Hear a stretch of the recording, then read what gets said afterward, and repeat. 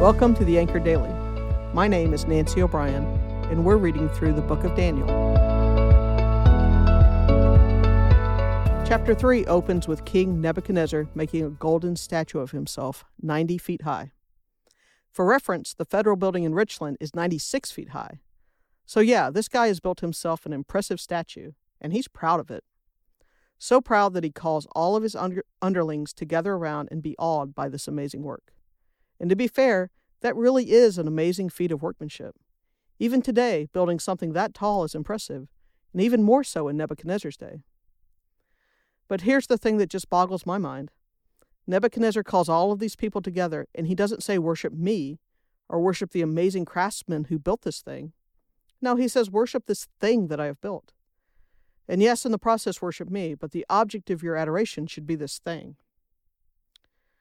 And now we come to our heroes, the people we all hope we would be in this situation: Shadrach, Meshach, and Abednego.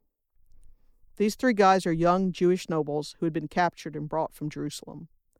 The king had given them some authority and power in his kingdom, and they and Daniel had proven themselves useful and wise. But they were also faithful to God and refused to worship Nebuchadnezzar's golden idol. And this refusal did not go unnoticed by those jealous of our heroes. And their enemies went straight to the king and reported them. And much like you would expect from a man that builds a 90-foot statue of himself, the king did not like people defying him. So he orders Shadrach, Meshach, and Abednego to be brought to him, and he asks them, "Is it true that you don't serve my gods or worship the golden statue that I have set up?"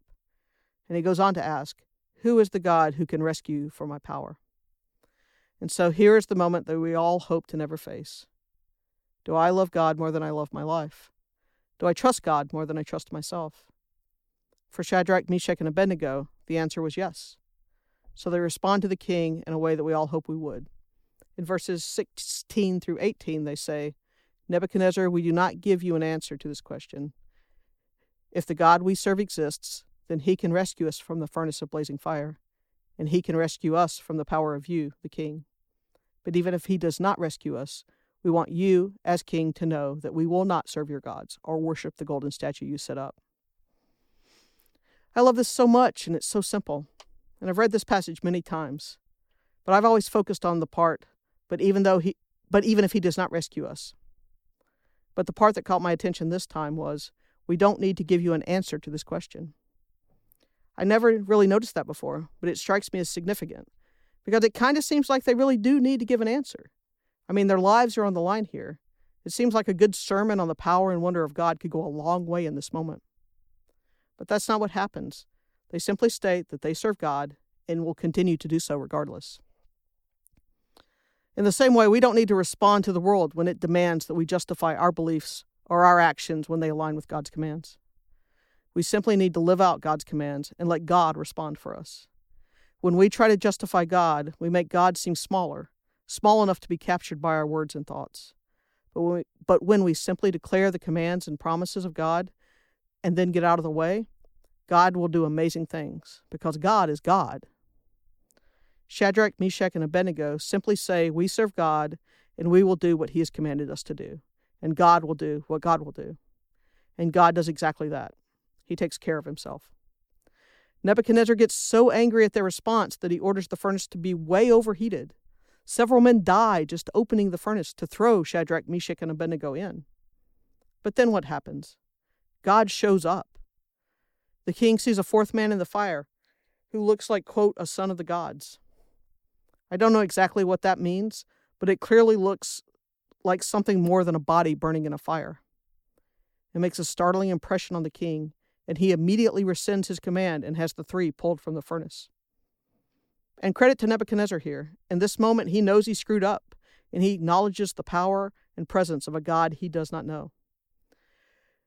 We'll see in the next chapter that this knowledge, unfortunately, does not cause a permanent change in the king, but he does make a proclamation that the people around the kingdom would hear, and then they would also know that there is a God above their king, and that there is no other God like him.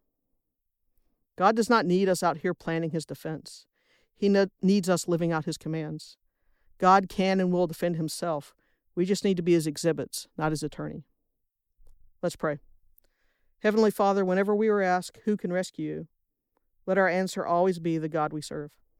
Protect our hearts from the fear of this world and its condemnation, and give us the courage not to attack those who attack you, but rather to continue to say, our God can rescue us, and if he doesn't, either way, we will serve the Lord. Amen. Thanks for joining us today. If you want to check out more podcasts just like this, you can go to bethel.ch and you'll find amazing selections of podcasts and much more. If you'd like to get in contact with us, you can email us with podcasts@bethel.ch. See you next time.